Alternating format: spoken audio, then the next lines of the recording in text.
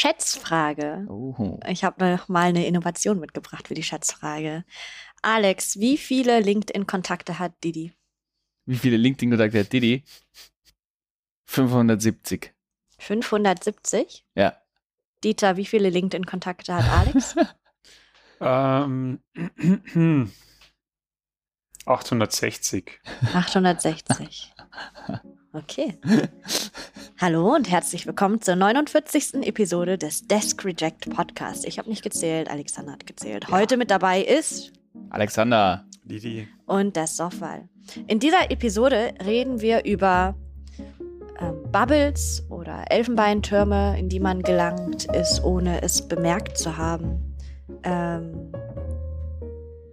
Und ich habe mich nicht richtig vorbereitet. Normalerweise starten wir, ich habe zu lange keine Folge mehr aufgenommen. Normalerweise starten wir mit so einer Warm-up-Question. Okay, Alexander, mit wem verbringst du am meisten Zeit? Meiner Frau. Das ist jetzt pro forma gesagt. Mehr als mit uns. Natürlich nach euch. Nein, also ich glaube, meine Bubble ist viel kleiner als eure Bubble oder zumindest deine Bubble. Jetzt wäre es nämlich cool, glaube ich, wenn wir so Philipp noch dabei hätten, so zugezogen aus dem Ausland. Ich glaube, beide unsere im Vergleich zu, also ich glaube, wir verbringen viel weniger Zeit in so einem Research-Bubble wie jetzt unsere Kollegen, die aus dem Ausland gekommen sind. Also grundsätzlich lange Antwort wie immer auf eine kurze Frage. Ich verbringe, glaube ich, am meisten Zeit mit meiner Frau und dann mit Freunden und dann erst mit Arbeitskollegen, die jetzt im wissenschaftlichen Umfeld sind. Okay, wie ist bei dir, Dieter? Mit wem ich meist Zeit verbringe? Mit mir. Ist leider so, ja. Super. Wer möchte? Er ist einfach die angenehmste Person, ne? Meistens. Alle anderen nerven. Ja, das erinnert mich an so ein, ja. An was anderes. Ich weiß nicht, es ist schwer zu sagen. Mag die Frage nicht. Darf ich das so sagen? Ja, oder beschreib mal so ein bisschen deine Bubble. Also mit wem umgibst du dich so? Also vielleicht war die Frage ein bisschen falsch gestellt, weil mit wem verbringt man am meisten Zeit, vielleicht zu doll in eine Richtung geht, aber einfach generell, mit welchen Menschen interagiert ihr so außerhalb der Arbeit? Ja, also bei mir sind es halt hauptsächlich Freunde und die Frau. Also die Antwort bleibt die gleiche. Und ansonsten mit Themen vielleicht, mit denen ich auseinandersetze. Ansonsten, das habe ich, glaube ich, auch einmal kurz angesprochen. Ich versuche schon, glaube ich, relativ wenig Zeit außerhalb der Arbeit mit so Forschungsthemen zu verbringen. Ja. Ja, vielleicht mache ich noch mal die Intro, weil wir haben das vorher im 2-Minuten-Briefing traditionell vor der Folge, als wir abgestimmt haben, worüber wir jetzt reden, 2 Minuten später, angesprochen, also mir wurde gesagt, dass ich mittlerweile über andere Themen spreche, was natürlich ist, aber ich habe es irgendwie selbst nicht bemerkt, dass ich in diese Research-Bubble reingezogen wurde, durch den PhD. Ich meine, wenn man es mir sagt und wenn ich jetzt so drüber nachdenke, ist das alles ziemlich natürlich, glaube ich. Aber ganz klar wurde es mir, glaube ich, als ich am Wochenende in eine andere Bubble reingegangen bin, und zwar Leistungssport-Bubble, und da einfach nur über Sport geredet wurde und ich dann einfach mal diese Außenperspektive gesehen habe und dachte, boah, wenn ich so rede, das ist anstrengend. Also wurde euch das auch schon gesagt, dass ihr irgendwie ich weiß nicht, ich kann damit nicht so viel anfangen. Und zwar aus dem Grund ist, eine Bubble wird's in meinen Augen erst, wenn du wirklich schwer tust, über was anderes zu reden. Zum Beispiel mit dem Beispiel, wo du es gerade motiviert hast, ist, natürlich redest du über andere Sachen jetzt als vor 5 Jahren, 10 Jahren, weil man redet immer über das, was einen gerade jetzt am meisten beschäftigt. Und wenn du jetzt nicht über was anderes redest, dann wird das bedeuten, du bist genau die gleiche Person, hast dich kein bisschen verändert, machst genau das Gleiche. Das wäre ja ein extrem schlechtes Zeichen. Und dann ist für mich so, Bubble beginnt dort, wo dir es eben nicht auffällt, so, dass du nur in den Themenkreis drin bist und dir dann aber auch schwer tust, den zu verlassen. Also du blockst dann auch die ganze Zeit ab. Oder es wäre so mit dem Sportbeispiel vom Wochenende, wenn du dann irgendwas anderes sagst und jeder ist sofort, okay, geht gar nicht drauf ein, sondern kann nur in diesem Bubble-Themenkreis drin bleiben. Das ist halt aufgefallen, dieses Verhaltensmuster Muster tritt halt eher auf, wenn man eben mit seinen Kollegen irgendwo unterwegs ist. Meine Frau hat mich darauf aufmerksam gemacht, das ist mir auch vorher nicht aufgefallen, aber so beim Abendessen im EOM damals, ich weiß nicht, ob jemand, ich glaube, du warst EOM, dabei. was, wo? Ja, das war vor 2 Jahren auf der EOM oder so. Da ist mir dann aufgefallen, nachdem es so eine Frau angemerkt hat, nachdem mir unglaublich langweilig war den ganzen Abend, dass man, sobald man in dieser Blase drinnen ist, mit seinen Arbeitskollegen, dann redet man echt automatisch immer nur über das eine Thema und weicht dann davon gar nicht mehr ab. Ja, interessant ist für mich ein bisschen die Frage, das ist ja eher der Status quo, wie Menschen grundsätzlich kommunizieren, oder? Also es ist eher der Fall, dass wir in der Bubble bleiben, als das Gegenteil, oder? Würde ich jetzt behaupten. Also ja, dass das Muster überall auftaucht, denke ich auch, dass es nicht nur Academia ist, sondern, keine Ahnung, Leute, die in der Bank arbeiten, reden dann halt automatisch wie über Bank, halt über die Themen, die einen verbinden. Wir hatten ja auch in der vorletzten Folge oder sowas diese, wie heißt das Wort nochmal, Angewohnheiten. Dass ich schon verstärkt mehr Rückfragen frage als früher. Also solche Angewohnheiten, die sind, glaube ich, PhDs-spezifisch, aber dass man so abdriftet in den eigenen Talk, wenn man mit Kolleginnen spricht, dass es schon sehr arbeitsbezogen ist und dadurch research-bezogen und dadurch Zweierlei, wir haben nämlich, jetzt wo du gesagt hast, letzte Folge, wir haben ja eigentlich auch angemerkt, dass wir viel zu wenig über Wissenschaft reden. Ja. Also eigentlich haben wir ja gesagt, da kann ich mich noch erinnern, ich glaube, das hat sich auch nicht geändert, dass wir zum einen eben zu wenig offen oder zu wenig so konstruktiv über die eigene Wissenschaft reden, aber gleichzeitig, vor allem wenn man in dieser Bubble ist, also wenn man jetzt mit unterwegs ist mit irgendwelchen wissenschaftlichen Kollegen, sind die Gesprächsthemen schon wissenschaftslastig, aber nicht konstruktiv, sondern eher man beschwert sich über irgendwas, was gerade Thema des Tages ist. Also es ist irgendwie Lehre ist anstrengend oder eben, ja, weiß ich nicht, das ist gerade am Lehrstuhl extrem anstrengend oder man bekommt irgendwas nicht voran oder es geht einem gerade schlecht, wenn man schlechtes Feedback bekommen hat. Also es ist zweierlei, finde ich, also auf eine abstruse Art und Weise, und das würde mich auch interessieren. Du hast ja jetzt eben in einem anderen Kontext gesehen, wie es ist, weil du gerade aus München gekommen bist. Hast du das gemerkt? Ist das ähnlich wie hier, dass halt man in einer Bubble ist, aber man redet irgendwie nicht konstruktiv drüber? Oder ist es anders? Hast du das anders wahrgenommen? Gibt es verschiedene Arten von Wissenschaft-Bubbles?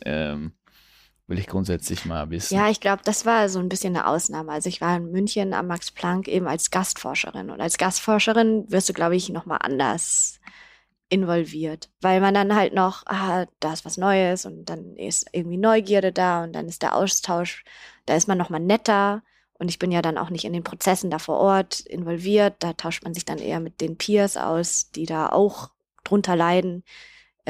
Ich hatte das ja alles nicht, deswegen war das echt angenehm, der ganze Monat, wo ich da war, weil es also konstruktiv alles war. Worüber wir geredet haben und positiv auch. Und du glaubst, es ist nur, weil du meinst, es ist nur, weil du nicht Teil des Systems bist. Und wenn du nicht da bist, dann läuft es so ab wie bei uns, dass wir einerseits in einer Blase sind, wo wir jetzt uns über dieselben Themen unterhalten die ganze Zeit und die uns nicht unbedingt mit anderen unterhalten. Aber dass es halt hauptsächlich Beschwerden und unproduktives Motzen ist. Also ich glaube, ich habe ja auch neue Impulse mit reingetragen. Dadurch war das einfach nochmal anders. Okay. Aber in den 20 Minuten vorher, als ich mich darauf wirklich vorbereitet habe, auf diese Folge, habe ich entdeckt, dass es wirklich auch ein Forschungsfeld gibt, der sagt Freundschaften in Akademie. Der sagt, oh mein Gott, der sich damit auseinandersetzt, mit dem Thema Freundschaften in Akademie. Und das Besondere ist ja schon, schlecht. Also wir verbringen ja schon sehr viel Zeit auf der Arbeit, heutzutage generell Menschen, die Vollzeit arbeiten. Und dann mit Kolleginnen, da freundet man sich ja dann auch irgendwann an mit bestimmten Leuten, weil man einfach so viel Zeit miteinander verbringt. Also es gibt sogar ein Paper, das untersucht hat, wie lange es braucht, bis man eben aus einer Bekanntschaft einen Freund sozusagen die Bekanntschaft in Freundschaft umwandelt. Und die haben eine Regression gerechnet und rausgefunden, dass für alle 10 Stunden, die man miteinander verbringt, steigt die Chance oder die Probability, dass man jemanden, den man als Bekannten identifiziert hat, jetzt als Freund identifiziert um 3,9%. Und dann gibt es eben so eine Transition Point, also wo es halt 50-50 ist, ob du jetzt sagst, das ist ein Bekannter oder ein Freund. Das, wo wir und zwar, sind. wenn man 94 Stunden miteinander zusammenhängt. Und das ist nämlich ein Paper von Jeffrey A. Hall from the University of Kansas, veröffentlicht in 2019 im Journal of Social and Personal Relationships. Also es ist ein riesig weiß ich nicht. Es ist ein Forschungsfeld. Das heißt quasi, wir mit unseren 49 Episoden und wie unsere Listener müssen eigentlich unsere dicke Zuhörer Freunde sein. Ja, aber unsere Zuhörer wissen natürlich nicht, dass wir eigentlich nur exklusiv, wenn wir aufnehmen, Zeit miteinander verbringen. Sobald diese Mikrofone runtergelegt werden, dann verschüssen wir uns und sehen uns eigentlich nicht. Das heißt, wir sind jetzt quasi bei 49 Stunden, die wir miteinander verbracht haben, circa plus minus, sagen wir 5. Das heißt, wir sind eigentlich noch Bekannte, ne? Laut dieser Forschung. Ja. Aber was ist jetzt, du sagst, wir sind in einer Bubble? Ja. Ich sag, dass wir in einer besonderen Bubble sind, weil es halt, oh Gott, das hört sich so schlimm an. Also weil wir Extremsituationen ausgesetzt sind, halt mit dem PhD. Ja, ist ja so. Das klingt so, als wenn irgendwer in der Tür steht mit seiner Pistole und so, schreibt das Paper fertig sofort. Das würde mir vielleicht helfen. Chemical significant. Oder halt, naja, es geht ja schon. Vergleich mit einer Bohrinsel arbeiten. Ja, quasi. Extrem. Also ich kann nur für mich sprechen, aber für mich ist es hier schon eine Höchstleistung, die ich persönlich ableiste und wo ich wirklich an meine persönlichen Grenzen auch gehe in manchen Situationen. Und das sagt eben auch die 3 Paper, die ich jetzt überflogen habe vor diesem Podcast, dass es halt wirklich dieses Spannungsfeld gibt zwischen Freundschaft, Konkurrenz, Kollegen. Aha. Also dass es halt einfach so ein breites Spannungsfeld ist. Aber das würde mich dann interessieren. Das heißt, wenn ich es richtig verstehe, du glaubst, du hast schon einen Verdacht, dass diese Bubble, in der wir sind, in dieser Academia-Bubble, ist was Besonderes. Es ist nicht zu vergleichen mit jetzt so mit anderen Bubbles, aber du glaubst, das ist eher dasselbe. Na, ich sag so, also meine Vorstellung ist die folgende, und zwar, ja, natürlich ist eine Bubble, aber die Bubble ist genau die gleiche bei jedem anderen Job. Du sagst so, das noch ein Layer, wir sind so ein Level drüber, also Academia neigt vielleicht dazu, dass die Bubble so besonders spicy ist oder keine Ahnung. Aber für mich ist dann der Unterschied wie du damit umgehst. Bei mir fällt das immer extrem auf, wenn ich so in Freundschaftsgruppen bin, wo ich jetzt neu bin und wie die dann über Sachen reden, oder? Die haben diesen Nexus an Themen, in denen sie drin bleiben und können sie ausbrechen. Also du kennst die Geschichten nicht, zum Beispiel Arbeitsgeschichten, und gelingt es denen, wird es denen bewusst, dass du sie nicht kennst und ziehen sie die dann rein über andere Themen. Das ist mir immer sehr bewusst und auch aus meiner Sicht dann, wenn ich das mache. Und deswegen ist es so, ja, es ist immer Bubble da. Das ist nur dann eine Challenge, wenn dir das überhaupt nicht bewusst ist und du kompletten Blindspot dafür hast. Ich würde dem eigentlich zustimmen. Also ich würde jetzt nicht sagen, dass Academia irgendwie anders ist als andere Felder. Das war jetzt nicht das Ziel meines Geschwafels, sondern oh Gott, ich habe echt. Nein, ich meine, ich glaube schon. Also ich finde schon, dass das anders ist. Nein, ich bin da nicht einer Meinung. Ich glaube nicht, dass man unsere Arbeitsbubble vergleichen kann mit einfach sagen kann, dass man sagt, Forstarbeitern zum Beispiel oder anderen Berufsfeldern. Ich denke schon. Weil ich glaube, es ist eine Kombination aus dem Job, dass du halt immer wieder rausgerissen wirst aus dem Umfeld und in ein neues Umfeld hineinkommst. Und eben, wie du gesagt hast, durch die Intensität der Arbeit. Nicht, dass wir die allerintensivste Arbeit haben, die es gibt auf der Welt, aber wir, glaube ich, sind schon so am obersten, weiß ich nicht, Quartil wenigstens von Arbeitszeit zu Freizeitverteilung. Dann dass wir immer wieder rausgerissen werden und nicht wirklich ein Zuhause haben. Und dann halt, glaube ich, auch wahrscheinlich eher über Zeit die Freundschaften sich in diesem Arbeitskreis befindet. Plus wir machen eine Arbeit, die uns zumindest zu einem gewissen Grad interessieren muss. On average, glaube ich, sind wir da auch im höchsten Quantil von Arbeitsfeldern, wo on average, wenn du jetzt 10 Wissenschaftler in einen Raum wirfst und von allen anderen Arbeitsfeldern Leute in den Raum wirfst, wird die intrinsische Motivation für die Arbeit bei den Wissenschaftlern verdammt hoch sein. Nicht bei allen gleich viel, nicht bei allen extrem, aber jetzt zum Vergleich zum Forstwirtschaftler werden wahrscheinlich 1 bis 5 Personen sagen, das ist absolut das Geilste und ich mache das nur, weil es mir halt voll interessiert. Ich glaube, diese Kombination aus allem macht es schon so einer besonderen Bubble, wo man vielleicht eher schwerer daraus bricht und eher weniger bewusst ist, dass man sich eigentlich kaum mehr über andere Sachen unterhält, oder nicht? Also ich schlage einen Crossover-Podcast mit den Förstern vor. Tree Reject. Boah, großartig. Weil, also keine Ahnung, ob ich das unterschreiben würde, was du jetzt gerade gesagt hast, weil also heutzutage sucht man sich doch schon nach intrinsischer Motivation auch seinen Job aus und weiß jetzt nicht, ob das jetzt so ein Unterschied macht. Aber der springende Punkt für mich ist eigentlich, dass es doch lustig ist, dass wie oft fällt in Bewerbungsgesprächen für PhDs, dass man auf keinen Fall im Elfenbeinturm sitzen möchte, sondern wenn man so fresh von der Uni kommt und sagt, so, und jetzt gehe ich in Akademia, weil ich Probleme der Welt lösen möchte durch Forschung oder die Welt besser verstehen möchte, bla bla bla. Ich möchte auf keinen Fall in einem Elfenbeinturm sitzen. Und dann sitzt man plötzlich, nach 4 Jahren schaut man runter und denkt so, oh mein Gott, ich sitze ja auch in einem. Was ich denke, eine natürliche Entwicklung ist, weil, wie du das eben gesagt hast, ne, also man sucht sich dann halt in dem Umfeld Leute und das ist halt das, was einen verbindet, bla bla, jada, jada, jada, keine Ahnung. Nein, aber ich glaube, es ist doch, du kannst doch nicht den durchschnittlichen Vergleich, ich glaube mir nicht, dass das ein Job ist, wo man überdurchschnittlich intrinsisch motiviert ist dafür. Jetzt, wenn man die intrinsische Motivation messen könnte, dass das unter Wissenschaftlern deutlich höher sein wird wie bei meisten anderen Berufszweigen.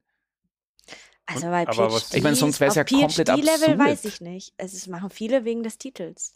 Nee. Das machen viele ein Jahr wegen des Titels. Wenn du jetzt noch da sitzt wegen dem Titel, dann müssen wir uns draus unterhalten. Es gibt ja, keine Ahnung, ich will jetzt niemanden bashen, aber es gibt ja extra Programme, die dich da durchbringen, des Titels wegen. Ja, aber keiner macht Bilanzierung in einem Top-4-Unternehmen, weil die es super geil finden, da Audits zu machen von Firmen. Das ist mal vielleicht einer von 500 Leuten. Oh, aber du kannst, glaube ich, schon einen Stein da in den Raum werfen und wirst wahrscheinlich irgendjemanden treffen, der sagt, naja, ich könnte was anderes machen, aber grundsätzlich Wissenschaft mache ich, weil es mir mehr Bock macht. Wo ich dir recht gebe, ist, dass, glaube ich, in Academia die Grenze zwischen Kollegen und Freundschaft noch doller verschwimmt als in anderen Feldern verglichen. Einfach weil. Definiert ist eine Bubble eigentlich? Nur so nebenbei. Ist das, was als Bubble definiert, dass du Freundschaft von Kollegen trennen kannst? Na, für mich geht es gar nicht um die Definition der Bubble, sondern eben, wenn das wirklich verschmilzt und du einfach plötzlich halt auch deinen Inner Core, die Leute, mit denen du dich umgibst, halt nicht nur auf der Arbeit, sondern auch in deiner Freizeit dann halt dich mit den Leuten umgibst und dann halt auch in deiner Freizeit über Forschung redest oder halt Themen, die halt wirklich in dieser Bubble stattfinden, das wird halt einfach bubbliger. Und so quasi drauf gekommen bist du, weil du jetzt in deiner mit Freunden, die nicht jetzt da arbeiten, auch nur über diese Themen redest. Darauf gekommen bin ich eigentlich, dass genau das eingetreten ist, dass eben ich Leute besucht habe, die in einer anderen Bubble sind und ich einfach gemerkt habe, ich bin komplett außerhalb dieser Bubble. Also wir sind ungefähr gleich alt und die Themen, über die wir uns unterhalten, tangieren sich 0,0. Ja, aber das ist halt irgendwie ein bisschen Realität der Gesellschaft, oder? Ja, voll. Deswegen sage ich ja, also ich bin auch voll bei dir, dass Realität der Gesellschaft ist, nur ich finde es absurd. Du gehst jetzt auf am Karmelitermarkt, was weiß ich, stellst dich irgendwo dazu zu 4 Leute, die sich kennen und am Samstag einen Kaffee trinken und dann join einmal die Conversation. Also. Wann hast du das letzte Mal Tageszeitung in der Hand gehabt? Ja, gestern. Nicht nur in der Hand gehabt, gelesen. Du hast es gelesen. Ja. Wann hast du das letzte Mal Tageszeitung in der Hand gehabt? Letzte Woche. Letzte Woche. Okay, da bin ich im falschen Raum. Aber ich merke schon, dass es ein ganz anderes, also ich kann mich über tagesaktuelle Themen überhaupt nicht mehr, ich habe keine Ahnung mehr, ich kriege das maximal durch einen Twitter-Feed mit, peripher, aber eben um das zu sagen, ich glaube schon, dass sich andere Berufszweige sehr wohl schnell über ein anderes Thema unterhalten. Und ich kann schon am Karmelitermarkt gehen und mich schneller in ein Gespräch einfügen, wie jetzt, wenn du wen vom Karmelitermarkt hierher zehrst und in die Küche reinsetzt und sagst, so unterhalte ich jetzt mit den Nerds, die da sitzen und über fucking CEO-Succession sprechen. Ja, okay. Ja. Also das glaube ich schon. Also ich glaube wirklich... Du warst wahrscheinlich noch nie am Karmelitermarkt. Die ganze Zeit am Karmelitermarkt. Also ich realisiere das, glaube ich, jetzt so, während wir das aufnehmen, so wie jedes Mal. Das glaube ich für mich wirklich, warum ich das Thema vorgeschlagen habe aus dem Bauch, ist, ich finde, unser Beruf ist doch so ein bisschen wie PolitikerInnen. Also es gibt bestimmte Berufszweige, die sich nicht leisten können, in der Bubble zu bleiben. Aber das spricht ein bisschen gegen das, was man gerade, oder? Ist okay, ich widerspreche mir gern selbst. Nein, ist ja gut. Nein, das ist ja interessant, weil wir haben doch irgendwie gerade, also das war jetzt, wo wir dann aufgenommen haben, wir eigentlich gesagt, man wird immer babbeliger, oder? Also hast du kurz gemeint, dass eigentlich, wenn man in der Wissenschaft bleibt, taucht man immer tiefer ein in diese Bubble und es muss immer mehr Teil davon werden. Aber du sagst jetzt eigentlich, man darf es sich nicht leisten. Warum?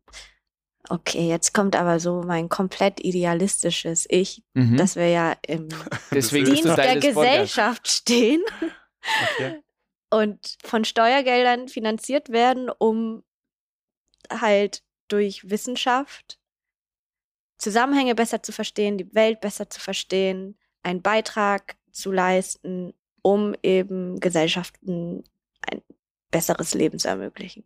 Jetzt ganz platt gesagt. Okay. Und wie sollen wir das machen, wenn wir komplett in unsere Bubble uns zurückziehen? Genauso wie PolitikerInnen. Also ich sehe unsere Rolle ein bisschen wie, wir sind sozusagen die sich das alles ausdenken und PolitikerInnen müssen es halt durch Policy irgendwie implementieren. Okay. Haben wir noch nie drüber geredet. Ja, das ist halt das Idealistische, oder? Und die Realität steht halt im starken Kontrast dazu. Ja. Also Realität ist dann oft, dass du eben einen Stein in diesen Raum werfen kannst und dann ist die Frage, wie viele wirkliche Research erklären können auf dem Level, dass er tatsächliche Implikation für den Durchschnittsbürger hat. Also zum Beispiel die LeistungssportlerInnen, das ist voll okay, dass sie in ihrer Bubble sind. Der Förster, die Försterin, völlig okay. Weil die machen ihren Job und das ist ein Beitrag für die Gesellschaft. Und was ist dafür mit Forstwissenschaftler und Sportwissenschaftlern? Ja, die müssen halt, also ein Sportwissenschaftler, der oder die keine Ahnung vom Sport hat und wie das heute so alles funktioniert. Das wirst du schon also, nee, ich finde es einfach komplett, also das geht mir komplett gegen der Idee von Wissenschaft, dass du irgendwie raus musst und dich informieren musst, was wollen die Leute hören, damit ich das quasi mache, was den Leuten am wichtigsten ist. Also darum geht es auch nicht. Sophie nicht, was sagt ja quasi wollen. Eher so, durch diese starke Bubble bist du nicht in der Lage, zu einer anderen Gruppe, also deine Erkenntnisse an eine andere Gruppe weiter zu kommunizieren. Ja, aber ist das nicht der Job von Journalisten? Na, eigentlich nicht. Oder es gibt viele Universitäten, die gerade immer mehr Fokus legen auf diese Wissenschaftskommunikation. In Österreich, Uni Graz hat da, glaube ich, sogar eigene Professur einmal erstellt, bilde ich mir ein, für eben Wissenschaftskommunikation, weil es halt Third Mission, oder? Also was tun Universitäten und gerade dieser Elfenbeinturm, den kannst halt, hast nie gut verteidigen können, aber vielleicht noch nie so schlecht wie heutzutage. Voll, aber es ist für mich two-way. Also es ist nicht nur die Kommunikation von dem, was wir machen, sondern es ist auch die Reflexion, dass wir in einer Bubble sind. Also keine Ahnung. Das war für mich so augenöffnend, dass ich an diesem Tisch saß und Leute in meinem Alter einfach ein komplett andere Themenfeld, also komplett andere Themen sie gerade beschäftigen. Und ich aber so begrenzt bin in dem, was mich gerade beschäftigt. Aber ich meine, das muss man halt auch mal sagen, ich glaube, und das ist meine Hypothese, das Bubble ist ja wieder schlecht konnotiert. Wenn du Bubble sagst oder sonst wer Bubble sagt, dann denkt man irgendwie an etwas, was halt schlecht ist. Aber ich glaube, es ist gut. Ich glaube, es hat auch den Schutzmechanismus. Ich glaube, wenn es keine Bubble gäbe, dann wären wir die ganze Zeit unsicher, ob das, was wir tun, überhaupt relevant wäre oder ob wir nicht relevantere Sachen machen sollten. Aber dadurch, dass es die Bubble gibt, in der wir uns befinden, können wir nicht dauernd getrieben von Existenzangst Forschung machen, die vielleicht, oder vielleicht auch nicht relevant ist. Aber das kann man ja a priori ja gar nicht sagen, ob das, was wir machen, relevant ist, für wen das relevant ist, für wen das relevant sein wird. Und in diese Bubble, in der wir uns befinden, wenn wir das jetzt als Bubble definieren, wo man sich nur mit denselben Leuten unterhält und nur in demselben Zirkel ist, das gibt dir diese Schutzfunktion, damit du weißt, okay, es gibt Leute, auch wenn 99,9% der Bevölkerung es scheißegal ist, was ich hier mache, oder glaubt zumindest, ist es scheißegal, wenigstens die Leute wissen, dass das einen Wert hat. Und deswegen finde ich das halt auch nicht so sehr wieder um diese Medienkommunikation, weil das haben wir eh schon mal geredet. Aber deswegen ist halt auch so meine Sache, so meine Einstellung, ist nicht unser Job. Das ist nicht unser Job, diese Third Mission oder was auch immer, das ist nicht der Job von Wissenschaftlern, das ist der Job von jemandem, dessen Arbeit das ist, die Wissenschaft zu übersetzen für die Leute, die nicht in unserer Bubble sind. Ich finde nicht, dass das unser Job sein soll, dass wir so ein ganz, wie schwer, wir wissen ja selber, wie schwer das ist, überhaupt in unserer Bubble uns zu verständigen. Wie schwer das überhaupt ist, dass man uns in unserer Scheiß-Bubble hört und dann auch noch zu sagen, naja, wir müssen jetzt aber auch noch schauen, dass wir außerhalb kommunizieren. Na. Ich glaube, das, was du sagst, ist wesentlich wahrer für die Naturwissenschaften. Ich finde, in den Wirtschaftswissenschaften, Sozialwissenschaften, also der Phänomen, an dem dich orientierst, du tust gerade so, als wenn das kann man sehr klar kommunizieren. Deine Forschung kann man sehr klar kommunizieren. Implizierst du damit, dass ich meine Forschung nicht klar kommuniziere? Ja, ich habe schon immer gemeint, dass deine Papers eher schwach sind. Aber gut. meine Papers sind one. Ja, ich sehe großes Potenzial, dass du noch weitere schlechte Papers hast.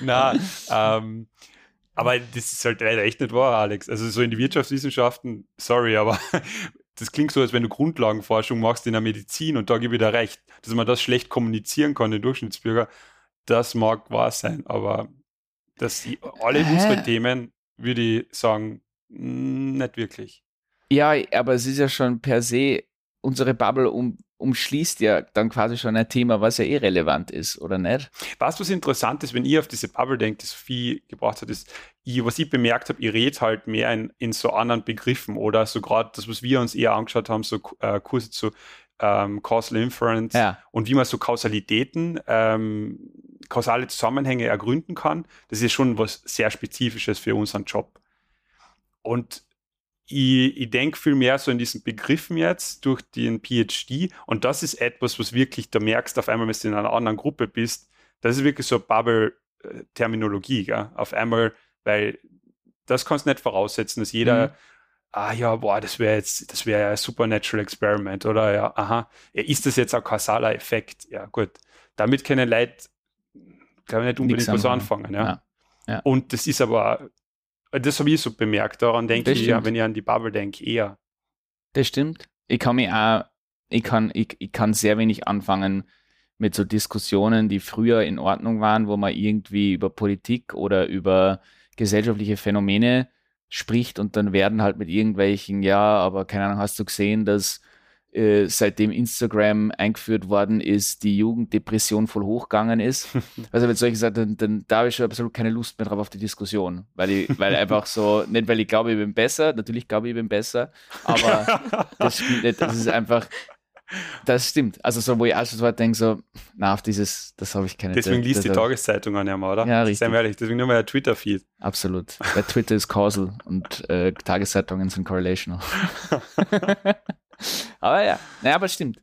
Das habe ich auch gemerkt, dass ich gewisse Gesprächsthemen mich entweder gar nicht mehr interessieren oder ich wirklich bewusst irgendwie umschiffe, weil ich echt keine Lust drauf habe, da drüber zu sprechen. Oder also man merkt es doch auch, wenn man irgendwie mal weg ist. Also in unserem Fall weg aus Wien und dann wieder zurück in der Heimat oder halt mit Freunden aus dem Bachelor oder halt einfach mal in eine andere Bubble reingeht. Dann merkt man doch erst, wie doll man sich verändert hat. Und zu einem gewissen Grad, alles normal, wäre ja irgendwie komisch, wenn man es nicht getan hätte. Und natürlich, wenn man viel Zeit auf der Arbeit verbringt, dann prägt einen das auch, bla bla. Aber es ist schon nochmal intensiver, finde ich, mit Academia, dass ich mich auch auf anderen Ebenen auch verändert habe. Und dann aber tut es mir auch gut, wenn ich wieder in einem anderen Umfeld bin, ob es jetzt München ist oder dann doch in meiner Heimat, wieder diese Perspektive zu wechseln und zu gucken, okay, wo bin ich jetzt eigentlich?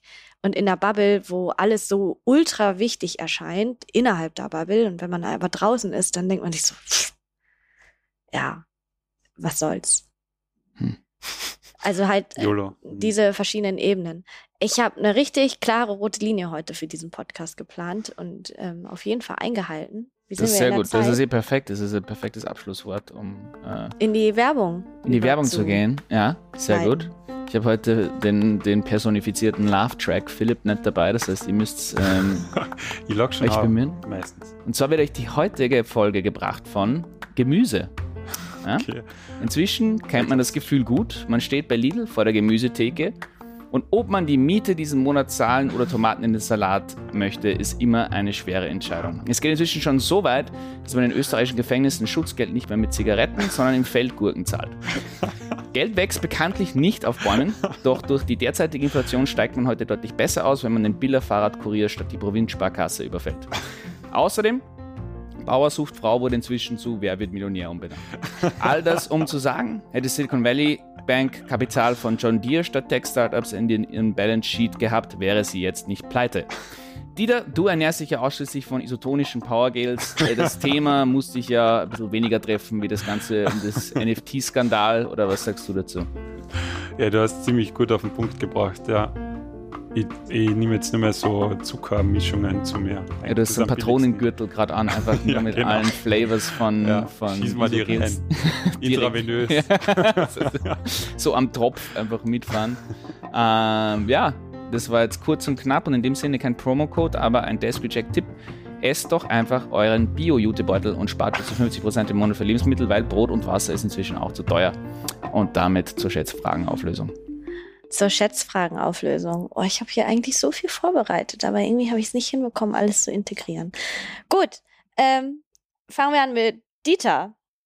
Alex glaubt, dass du 570 Kontakte auf LinkedIn hast. Das ist viel zu viel. Was glaubst du selbst? Das ist eindeutig zu viel. Ich kenne nicht so viel Leute. Ja, um LinkedIn geht es nicht darum, wenn du es kennst, sondern wer dir eine Einladung geschickt hat und dann tust du einfach accepten. Acceptest du alle? Nein. Okay. Ich habe richtig Freude dabei, machen wir jetzt decline und dann so I don't know this person. Okay, wir haben gerade einen Einblick in Alex seine schwarze Seele bekommen.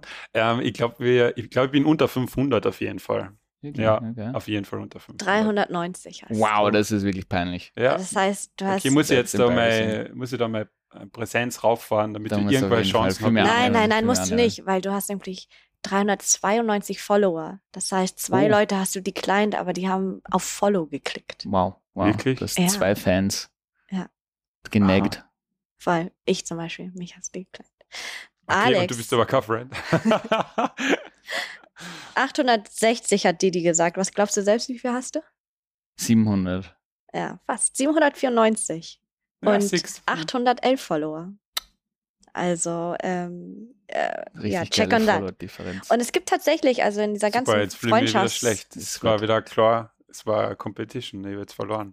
Doppelt so beliebt wie der Didi. Das ist gut. Ja, das ist auf jeden Fall eine gute Operationalisierung von Beliebtheit. Ihr kennt's mal, also jeder, der das hört, kann man jetzt gerne Einladung schicken.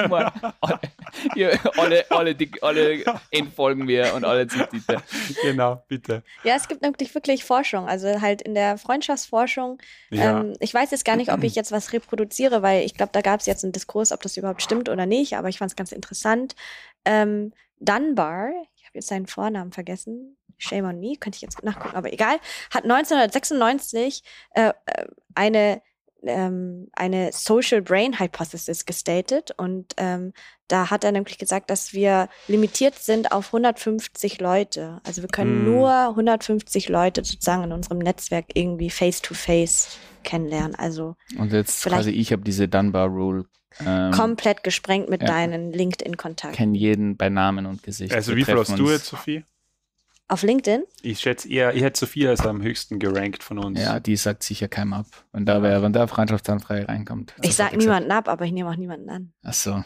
Okay. Ja, das ich heißt, glaube trotzdem so über 200 Follower, ich hab aber trotzdem irgendwie mehr als du. 7000. Ja, ich meine, fucking Simba von The Lion King, Nala. Nein, wen hast du, Nala? Ja, jetzt werden Ja, wir persönlich. Ach ja. Ehemalige Europameisterin im Kampfsport Badminton. Okay, merkt, jetzt du kennst dich werden mit Sport wir, aus. gehen wir Richtung Führende- Science Fiction. Führende Fairnessforscherin. Also würde mich wundern, wenn das nicht stimmen wird. Ja, also ich muss abmoderieren. Also vielen Dank fürs Zuhören. Folgt uns auf Instagram, Facebook und Twitter. Und LinkedIn mir. Wenn euch der Podcast gefällt, abonniert uns auf Apple Podcasts, Spotify, Overcast und überall, wo es Podcasts zu hören gibt.